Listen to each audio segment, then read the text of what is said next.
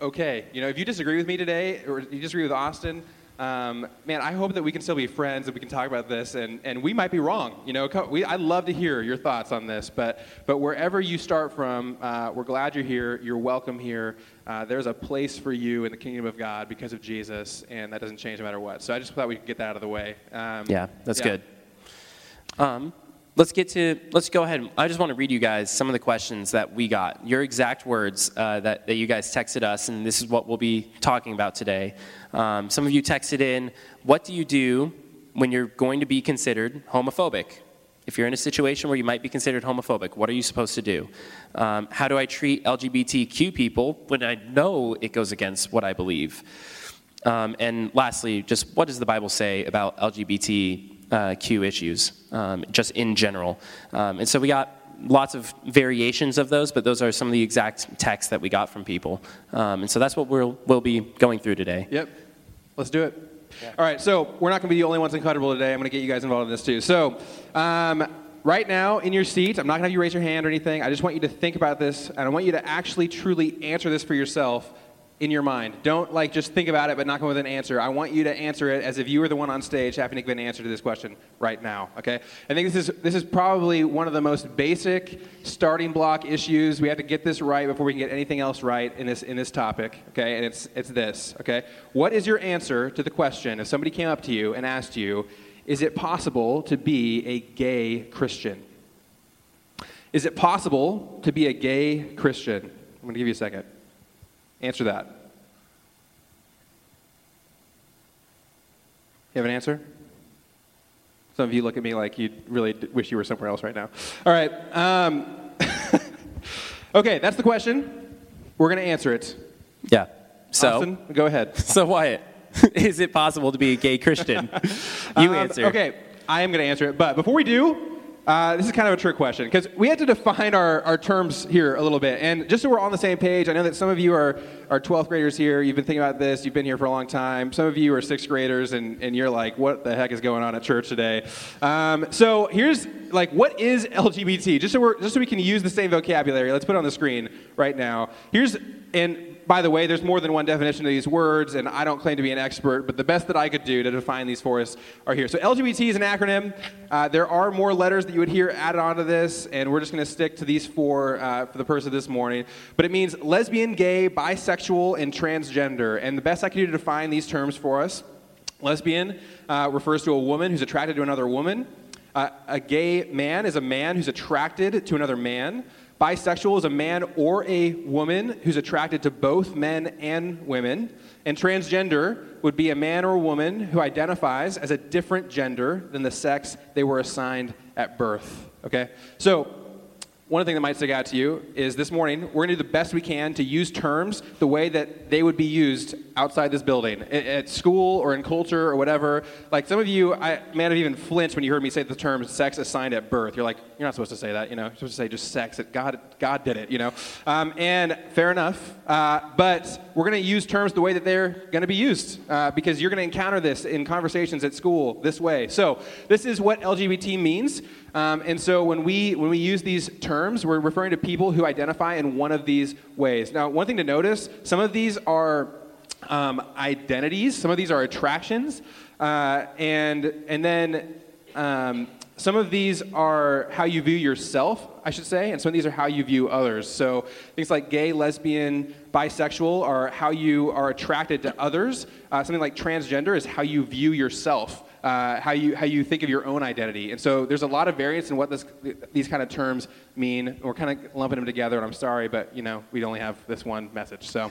Yeah, so I think even with that, I think there's still some confusion, and I think you guys could agree with this. There's a little bit of confusion about what we mean when we say someone is gay. So what does it mean when we say someone is gay? Does that mean that they are living a gay lifestyle? Does it mean that they support gay marriage? Or what exactly do we mean when we say that? We'll be using that term a lot today. So what do you mean? Okay, this is huge. Pay attention right now. You have to get this, or else you're going to miss the entire rest of the message, okay? When we use the word gay, when we say that someone is gay, identifies as gay, something like that, what we're saying is that person has desires and attractions for the same sex, okay? So it does not necessarily mean that that person is pursuing a homosexual lifestyle. It doesn't mean that they support gay marriage. It doesn't mean that they're pursuing a homosexual relationship of any kind. It simply means that that person identifies as somebody who is attracted to the same sex. And again, you could argue with me on how to use these words, but this is the way that this word is going to get used in culture. It doesn't mean that you're pursuing a relationship. In fact, if you hear people who are gay rights activists or anything like that, they talk about what it means to be gay. It's a lifelong thing. Like you'll say, I came out at a certain point, but I've always been gay. It's a part of your identity that you're attracted to the people of the same sex. And I think that there's a lot of variance in how that happens and what it looks like and what goes into it, all that kind of stuff. But when we use the word gay, we're going to be using it in a way that doesn't mean lifestyle. It means identity. It means how you're attracted to other people, who you're attracted to, what desires you have, that kind of stuff. So, cool. Keep that in mind. Okay, so now we've got some definitions, and you still haven't answered the question, can you be a gay Christian? So I would like to hear an answer to that question. Wyatt, can you be a gay Christian? Yes. Short answer. So, I don't know where you're at on this. Maybe this is like totally obvious to you. Maybe, you're excited about this. I don't know. Maybe you think that I'm going to get fired tomorrow. I'm not sure what you think. But it might surprise you. But yes, you can be a gay Christian. Now, let's just think back to the definition we just used, okay? It's pretty important. Can you be a Christian who has same-sex desires? Can you be a Christian who is attracted to the same sex? Yes, of course you can. And honestly, this is a gospel issue. For all of us, we have to get this issue right because it has to do with the very nature of the gospel of Jesus. What does it mean, okay, for us to be sinners? What does it mean to repent of sin when we follow Jesus? What does it mean to be cleansed of sin? And so something that's so important in this is that there's a distinction between sin and temptation. There's a distinction between sin and temptation. Austin, I didn't prepare you this. Explain the difference between sin and temptation. Yeah, this is off script, Wyatt. Get used to it. So temptation is something that you would be struggling with. So I am tempted right now to eat an entire cake. I think that would be delicious. Are you? My man Mason could do it. So there's temptations. There's things that come into my head. So a more real example could be I'm tempted when one of you guys does something that makes me a little bit upset. I might be tempted to go and yell at you and chew you out and tell you that you're stupid. That is temptation. That is in my head. I want to do it. But I haven't sinned until I actually go do it. Me struggling with the fact that I want to react angrily is a part of my sin nature. It's a part of the fact that I'm a flawed human. Yep. But having that thought that I'm upset right now versus I'm going to go yell at Mason and make him feel like a horrible person, that's when I've sinned. That's when I've crossed that line. And now I've wronged against him and I've wronged against God. Yep. So where do temptations come from? Thankfully, the Bible addresses this question. Let's put James chapter 1, verses 13 and 14 up on the screen for everybody. So James 1, 13 and 14 says this: When tempted, no one should say, God is tempting me. For God cannot be tempted by evil, nor does he tempt anyone.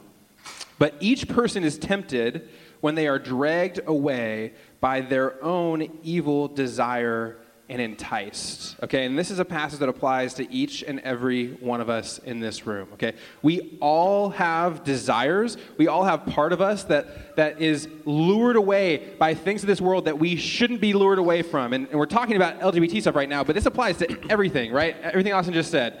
Gluttony, envy, anger, all this stuff, right? We all have this heart that is tempted to do things that we should not do. And this is why this is a gospel issue. When you submit yourself to Jesus, what you're doing is you're saying, I'm going to make Jesus the Lord of my life. I'm going to invite the Holy Spirit to come dwell inside me, to give me the power to resist temptation, to live for Jesus. But you do not get cleansed of your temptation when you become a Christian, right? When you repent, you're not saying, I am no longer going to have these desires to do things that I shouldn't do. And if you're a Christian, you know that because you live your life, right? And we still face temptation. And this is such a huge thing because we have to ask the question, does homosexuality or does being gay, does having these desires, is it a temptation or is it a sin? I think it's pretty obvious that it's a temptation. And the reason why that's important is because you can be a Christian and still be tempted by the same things you were tempted with when you weren't a Christian. There's no guarantee that it goes away. I wish there was. But rather than it just being me saying that and you taking my word on it, how do we know biblically that temptations don't go away when you're a Christian? Okay, I'll tell you. It's the Bible school answer. It's Jesus. It's Jesus, right? I mean, let's read Hebrews 4:15. Let's put that up on the screen. We do not have a high priest who is unable to empathize with our weaknesses, but we have one who has been tempted in every way, just as we are, yet was without sin. This is talking about Jesus, okay?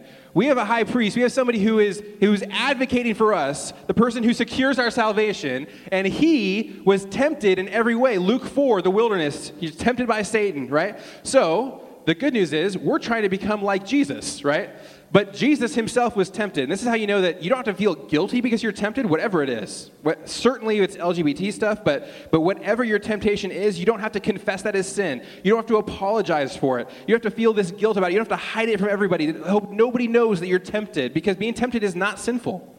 It's giving into temptation. It's saying that I believe that this thing that I'm tempted with is going to make me happy more than Jesus is. It's that I need this thing more than I need Jesus, and that's what it is.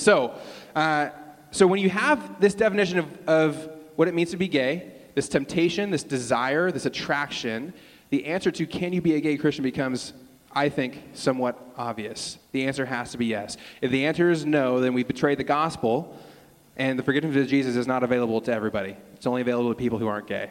And, you've lost it at that point. So my answer is simple. Yes. Yeah. So at this point, we might be a little bit confused. That was a lot. So some of us might be a little bit confused. And I know from speaking from my perspective, and I don't know how true this is for you guys, I think it is true for a lot of you. I was raised being told over and over again, being gay is a choice. Therefore, choosing to be gay, that automatically makes it sin, so you can't be a gay Christian, right? And so that's what I was always taught. So how can someone choose to be gay and still honor Jesus with their life? Yeah. So this raises the next kind of important question that I think we have to answer. And it's this, that, some people may have told you being gay is a choice. Is it possible to be born gay? I think that's like the next big question, and I'm going to put it on you guys again. I want you to answer that question in your head. Is it possible to be born gay? By the way, these are like super unfair questions, and I'm not explaining them at all, but hey, welcome to the world. This is how it goes, right? I mean, this is what you're going to be asked by your friends at school, by your colleagues at work, whatever. Is it possible to be born gay? So, once again, I'm going to remind us of the definition we're using for gay, right? To be somebody who has same-sex attractions and desires. So is it possible to be born as somebody who has same-sex attractions and desires? Maybe another way to ask this question would be, is there any biology involved whatsoever in our attractions, either for the same sex or for the opposite sex? Like, is there any brain chemicals or something else going on as a physical part of your body that influences what you're attracted for? And I would say, yes, it is possible. It is possible that the way you were born, it is possible that the way that your body is made up, it forces you, in some sense, to be attracted to the same sex. Now, hear me, okay? I'm not saying this is always how it is. I'm not saying that there's nothing about environment, that there's nothing about choice, that there's nothing about what you choose to expose yourself to, that there's nothing about what you choose to even feed or deny or any of that. I'm not saying anything categorically. All I'm saying is that I believe it is possible that your biological makeup has something to do with what you're attracted to. Okay, let's think about this for a second. For some reason, this one's a little bit tougher for us. And again, I don't know how you're feeling about this. We polled 20 students at my house on Wednesday night about this. And what did the results come down to on that? Well, initially, of those 20 students, one person said you can be born gay. 19 said no. We talked about it for a little bit. Wyatt and I said nothing. We just listened, asked more questions. And at the end, we flipped, and 75% said yes, you can. 25% still said no. So it's it's a difficult issue that you guys are wrestling with. It's something that that you aren't quite solid in, and that's fine. It's something that we're not quite sure of. And so we're kind of all wrestling through this together. If you're confused, you're not the only one. Yep. But so think through this with me. Do our bodies, does our flesh have anything to do with what we're tempted for and the sins that we potentially are fighting to not give into? If we just take a step back from the LGBT issue for a second, I think that we would all say yes to that. It's obvious. In fact, when you read the Bible, I think this is such a paradigm that's so obvious that one of the key terms the Bible uses for our sin nature, for our desires to sin, for the propensity that we have to reject God, the word the Bible uses for that often is flesh. Your flesh. It's shorthand for your sin nature, right? The part of you that wants to sin. When they don't want to say sin nature, when they don't want to get into it, they just say your flesh, and we all go like, oh yeah, this body I have, it doesn't love to worship God. Like, it likes other things. It likes the things of this world. It likes to eat too much, right? It likes to overreact and get angry and yell at somebody, right? It likes, and by the way, I mean, if you're heterosexual here, in no sense whatsoever are you off the hook for this, right? I mean, I'll be honest with you. I am somebody, my physical body, my brain chemistry, my makeup, I am somebody who is attracted to pornographic, sexually inappropriate images. Sit with that for a second. I know I'm not the only one, okay? My brain chemicals, my chemistry in my brain, for whatever reason, my eyes are drawn to things that are inappropriate. I want to see things that I should not see, right? Like, if I could choose to undo that, I would, right? If I could make a choice and say, because I'm going to honor Jesus, I am choosing to only be attracted to, for the rest of my life, my wife, Caitlin, I would do it in a heartbeat. I would, but I can't, right? My attractions, okay, my brain chemicals, my desires are outside of my control. I cannot choose what I'm tempted by. All I can choose is whether or not I'm going to be faithful in the midst of those temptations, okay? And I would imagine that if you're honest with yourself, you would say the same thing, right? That you are attracted to things that you wish you weren't attracted to. That you have desires for things that you wish you didn't have desires for, whether they're sexual or not. Okay, so, is there anything physical going on there? Is there any chemistry going on in your brain there? I believe that the answer is yes, okay? And I brought up the flesh thing. Let's put Galatians 5 on the screen. This is Paul talking. It says, for the flesh desires what is contrary to the spirit. In the spirit, what is contrary to the flesh. They are in conflict with each other, so that you are not to do whatever you want. This is talking about Christians or non-Christians? It's Christians, right? If you're a follower of Jesus, you have this thing going on where you have this spirit inside of you that longs to worship Jesus and to give your life to the Lord and to honor God. At the same time, you live in this body of flesh that desires what is contrary to the spirits. Okay, and then what's the thing that we're to do with that information? Well, we are not to do whatever we want. Okay? Well, like the things that your flesh desires that you think would be great, that you long for, Paul says, no, don't do those things, right? You put your flesh to death, you crucify yourself, and you say, I'm going to walk with Jesus even when my flesh doesn't want to. That's the paradigm for all of us here in the room. So, we've been talking in generalities, so I want to narrow it down to LGBT stuff. So, what this means, can you be born gay? Can you be born with somebody whose flesh desires same-sex relationships, same-sex attractions, whatever that is? Yes. Okay? Absolutely.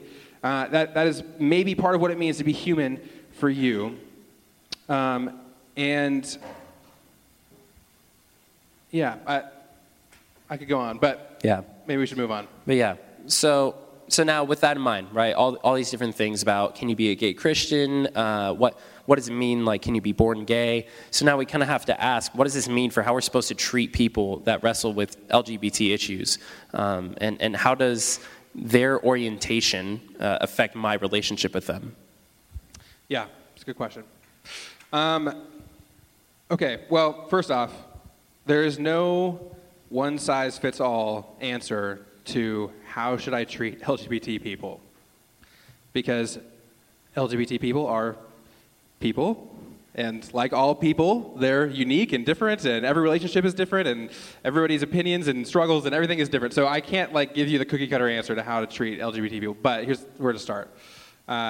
Jesus teaches us the way to fulfill the law, the way to honor God, is to do two things: to love God with everything that you are, and to love your neighbor as yourself. Right? Matthew 22. And so our first answer to this question has to be, well, how do we treat LGBT people? We love them, right? Our call is to love people, whoever God puts in our life, whether they agree with us or disagree with us, whether they're following Jesus or not following Jesus. Our call is to love them. So what does it look like to love LGBT people? That was supposed to be your question. Go ahead. Yeah, I was going to say. Rephrase it. Yeah, so we have a responsibility to love people that are LGBT.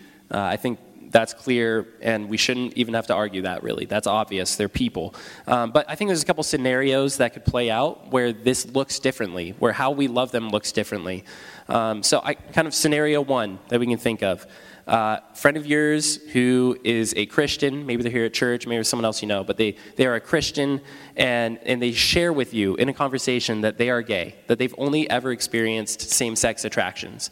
And what they're trying to do, they're sharing this with you, trying to figure out what are they supposed to do with these feelings, what are they supposed to do with that in their life, and how is that going to affect their relationship with Jesus? And they're asking you, what do I do? What do you think I should do? How should I handle this? And so for us, back to our shoes, how would we respond to that? Okay, so follower of Jesus, somebody who wants to honor Jesus in their life, says, I'm gay. Maybe they might even say, I wish I wasn't, but I am. And what do I do? What does this mean for my relationship with Jesus? How do you react to that when somebody comes and tells you that? Okay, first things first. Let's not overthink this. Right? Let's not overthink this.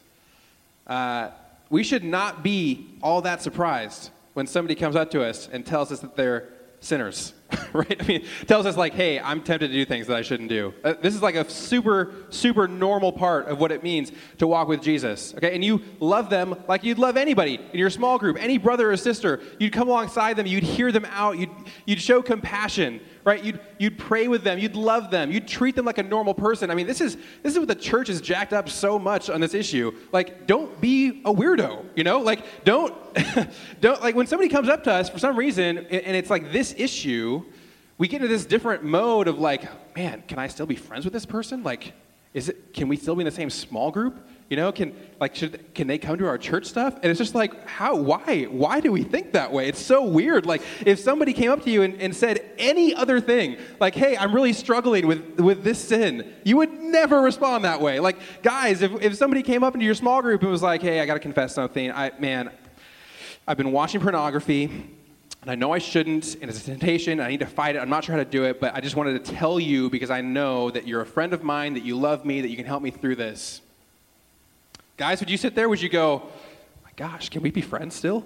Like, can we be in the same small? Of course not. You would never think that, Like, girls, if somebody was in your small group and came up to you and said, I need to confess something to you, man, I have body image issues.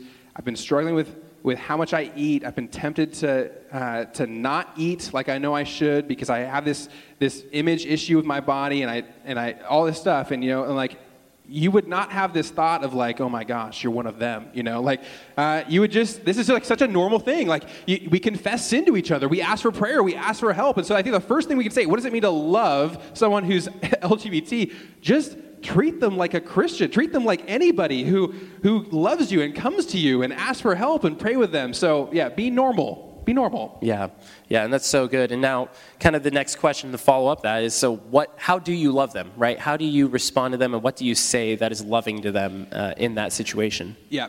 So I think this is the crux of the issue here, where I think it's why so many of us have this kind of reaction against the concept that you can be born gay. And it's because we have a serious disagreement with the culture on this issue. The culture is going to say to love somebody, actually we might even have a definition of love up here we can throw on the screen, right? Culturally, to love is to accept someone, right? To encourage them to fulfill their desires and to support them in everything they do, Right, so when we say, how can you love someone who's LGBT, the culture is going to say, this is obvious, right? You accept them totally for who they are, and you encourage them to fulfill their desires, to live out the life that they have, to pursue an LGBT lifestyle, to fulfill every desire they have for love and relationship and sexuality and all that stuff. Like, this is what it means to love someone. This is the cultural definition. And this is really, I mean, again, like, this is a gospel issue. This comes down to the question of, what does it mean to live a fulfilled life? What does it mean to have the ideal existence? And basically, culture is going to say the ideal existence, the fulfilled life, is one in which your desires are fulfilled. The things that you want to do, you do them. The things that you want to have, you get them, right? The things that your heart longs for, you pursue them. This is what the culture is going to say it means to be totally satisfied. And so to love someone is to encourage them that way. And yet, for those of us that are following Jesus, and for those of us that lift the Bible up as the authority of our life, who say that I want to honor Jesus no matter what he says, I want to do what God wants for me, whether I want it for myself or not, we cannot accept that definition of love. Yeah, think back to that Galatians passage that we just had up a minute ago. Remember, there it is, perfect. What the flesh desires, your desires, literally that language, is contrary to what the Spirit does. We don't get to fulfill all of our desires because many of them are sinful, but instead we have to submit them to God. Right, Paul's advice, don't do whatever you want to do. Like, if you really want it, you probably shouldn't do it. Right, and that's not the cultural definition of love. Okay, so what is the biblical definition of love? There's a lot of different words for love. There's a lot of different ways we could go. Valentine's Day will come along. We'll do this a little bit differently. But for our purposes this morning, okay, the biblical definition of love is to put the needs of someone above your own. If you love someone, if you choose to love someone, you're going to say, what's good for you, what's best for you, I'm going to work for that, even if it's not best for me, right? I want what is best for you. Where do we see this definition played out? Well, again, Jesus, right? 1 John 3:16. This is how we know what love is. Jesus Christ laid down his life for us, and we ought to lay down our lives with the brothers and sisters. Okay, Jesus on the cross is our ultimate example of love. Now think about, what is Jesus doing when he goes to the cross for you and me? Is he saying to us, you guys are perfect the way you are. Everything you want, just go for it. Fulfill your dreams, right? No. Jesus is saying, you are sinful, broken people whose hearts desire things that they should not have, who have thrown away your relationship with God, who have broken your relationship with each other, who have broken this entire world that God created good. And even though that's the case, even though you're an enemy of God, I am laying down my life for you because it's what's best for you. That's love. Okay? So, how do we love a follower of Jesus who struggles with LGBT issues? It's not to say, hey, this is how God made you, fulfill it, pursue it, live whatever lifestyle you want to. That's not love. It would feel good in the moment to be able to say that, but the way that we love somebody is we point them to Jesus. We sit with them, we pray with them, we cry with them, we struggle with them, but we say, the only thing that's going to make you fulfilled in life is Jesus. The only thing that's going to make you fulfilled is a relationship with God, and sin is going to tear you away from him. Sin is going to separate you from God. Sin is going to destroy you. It's going to eat you from the inside out. I wish that wasn't true, but it is. There's nothing you can do. Sin is going to eat you alive, and so together, you and I, let's walk with Jesus.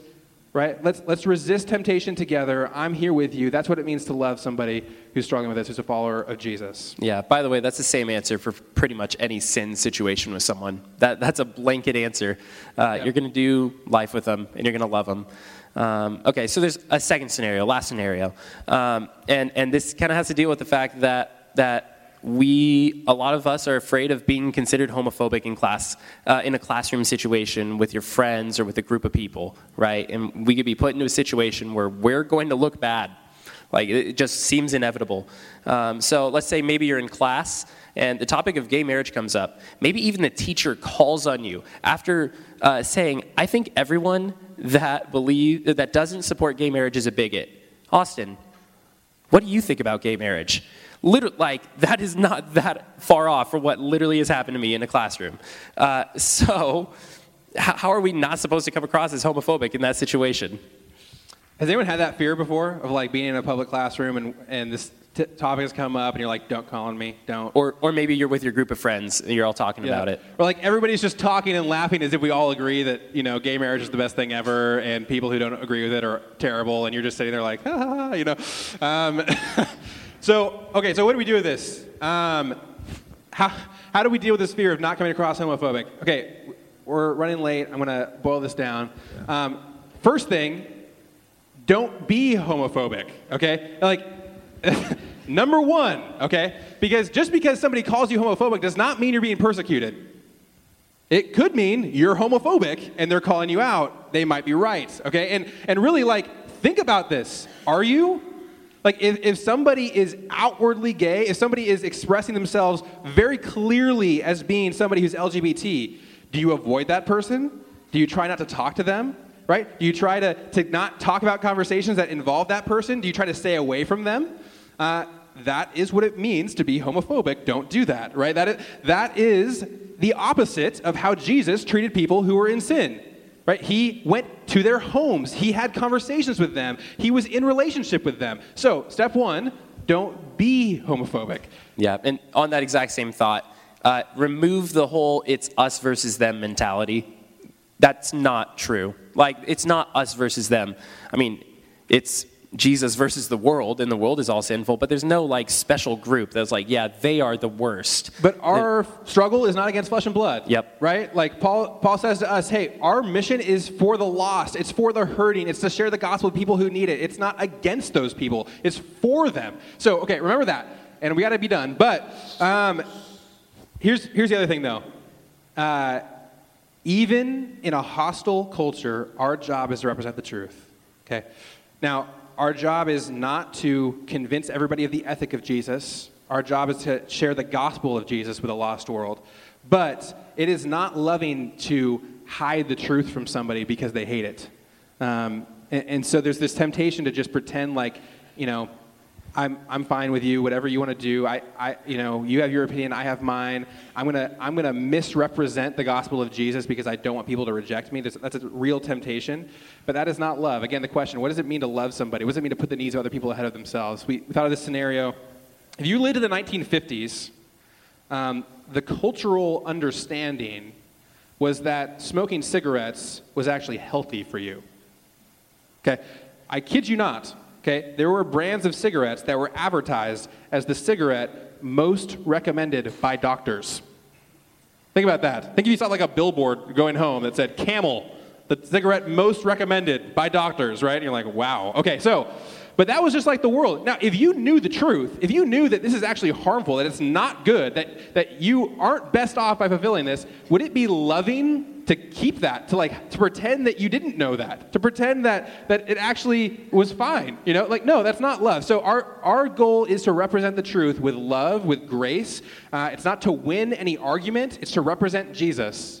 Okay, but here's the real reason why we're fearful of this, and I want you to think about this. Why are you fearful of being called homophobic? It's because we don't want to be rejected by other people, right? It's because we hate it when people don't like us, when they reject us, when they treat us as the other, and so we don't want to do anything that causes other people to reject us, and being called a bigot is like the worst thing that anyone can call you today. I mean, coming out of the civil rights movement, dealing with racism, with sexism, all this stuff, to be called a bigot is like the lowest of the low. And that is what people are going to call you if you say what you believe, no matter how graciously, no matter how kindly, no matter how humbly. If you say that you believe that God created man and woman and that he actually intended marriage to be between a man and a woman, they're going to call you a bigot, and we hate that, okay? And so this is a real thing where, like, I could give you all the tips to not be called homophobic, but honestly, you're going to have to come to terms with the fact that people are going to call you homophobic, and are you willing to represent Jesus and be accepted by God and be rejected by people? Yeah. I want to read our two passages really fast, and then we'll close with our final thoughts. John 15 says, "This is my command, love each other. If the world hates you, keep in mind that it hated me first." That's Jesus talking to us. Remember, the world did not accept Jesus with loving open arms. They killed him. We hate that verse. We hate that verse, right? Like, we want it to be true. keep in mind that it hated me, but they're going to love you, No, like Jesus says, they hated me, they crucified me. If you follow me, if you do a good job of representing me, they're going to hate you too. Get used to it. This is one of those issues where that you're going to live this out in your life. I promise you. This is going to happen to you. Okay, and here's the thing. We have to decide what we care more about. Do we care more about the acceptance of people, or do we care more about the acceptance of God? Jesus addresses this one too. Matthew 10:32. Whoever acknowledges me before others, I will also acknowledge him before my Father in heaven. But whoever disowns me before others, I will disown before my Father in heaven. Only one can be most important to you. What Jesus thinks of you or what the world thinks of you. And this is going to be an issue that's going to force that out of you. So I would encourage you to reflect on this, to reflect on what your heart really desires, to reflect on what you're living for. Is it the approval of others or is it the approval of Jesus, even when that means that people reject you? Yeah. All right. Parents are lining up in the hallway. We should probably go. Yeah. Man, Steve actually finished on time. Man, I wish it was Brad preaching today. Okay. We would have had like 20 more minutes. This has been a lot, guys. One last thought, Wyatt. What is the one final bottom line that you want to leave us with on this issue? Yeah. This is not the most important issue in the world. It's not. This is not an issue that is worth it for you alienating people, rejecting people, isolating yourself from people. Wherever you're on, wherever you land on this issue, remember that Jesus, he came for the lost. He came for the sick. That includes me. That includes you. Like, have this attitude of love, of sharing the gospel, of sharing the message of hope. The gospel is a message of hope. It's not a message of condemnation. It's a message of hope. And so just keep this in mind, okay? Our goal is not to win the cultural argument. Our goal is not to win any argument with anyone. It's to represent Jesus, even if that means being rejected. And the second thing I'd say about this is we got to remember that, man, we need the Holy Spirit. Jesus, right before he said this thing about who accepts or who recognizes him before others, he said this to his disciples. He said, when you are brought before the synagogues, rulers and authorities, do not worry about how you'll defend yourselves or what you'll say, for the Holy Spirit will teach you at that time what you should say. And I would encourage any of you, as you head into any conversation about this with anyone, whether they agree with you or they don't, would you keep this in mind, that you need the Holy Spirit to work through you or you're toast, right? You could be smart and prepared and you could know your Bible verses and all that stuff, but if you're not relying on the Holy Spirit to be the one who's speaking through you, who's sharing the gospel with you, good luck, okay? So let's, as a community, remember that. We need God. We need the Spirit. And if he's going to do anything great through us, and we're going to be able to represent Jesus to this world, we need him. So let's ask for that. Tom and the band, I'm so sorry. We're going to have to close here and send people on their way. But would you guys, let's stand together, let's pray, and we'll send you guys out of here.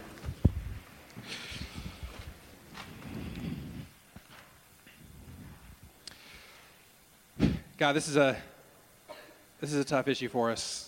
And, man, I know for a fact that there are people in this room. This is not academic. This is not some theory. This is personal. This is their life.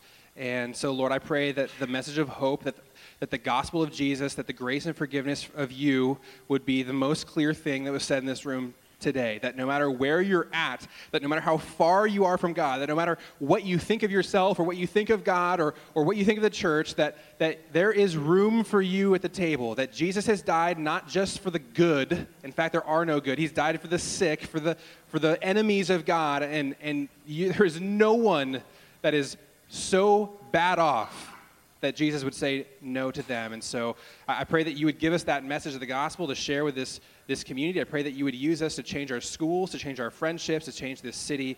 Jesus, we want to see you made great. You're the king. You're the ruler of us and our lives. And so would you use us for your purposes, however that would be.